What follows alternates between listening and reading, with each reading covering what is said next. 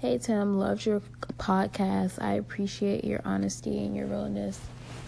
And I definitely agree with what you said about putting off your problems and just leaving to be in that space where it's nothing else matters, but then you forget when you're back to reality, then it's those things are still there. So it's kind of like a false cover up for the problems you actually have, and it's better to deal with them right then and there than to put it off or have something outside of yourself to deal with those problems.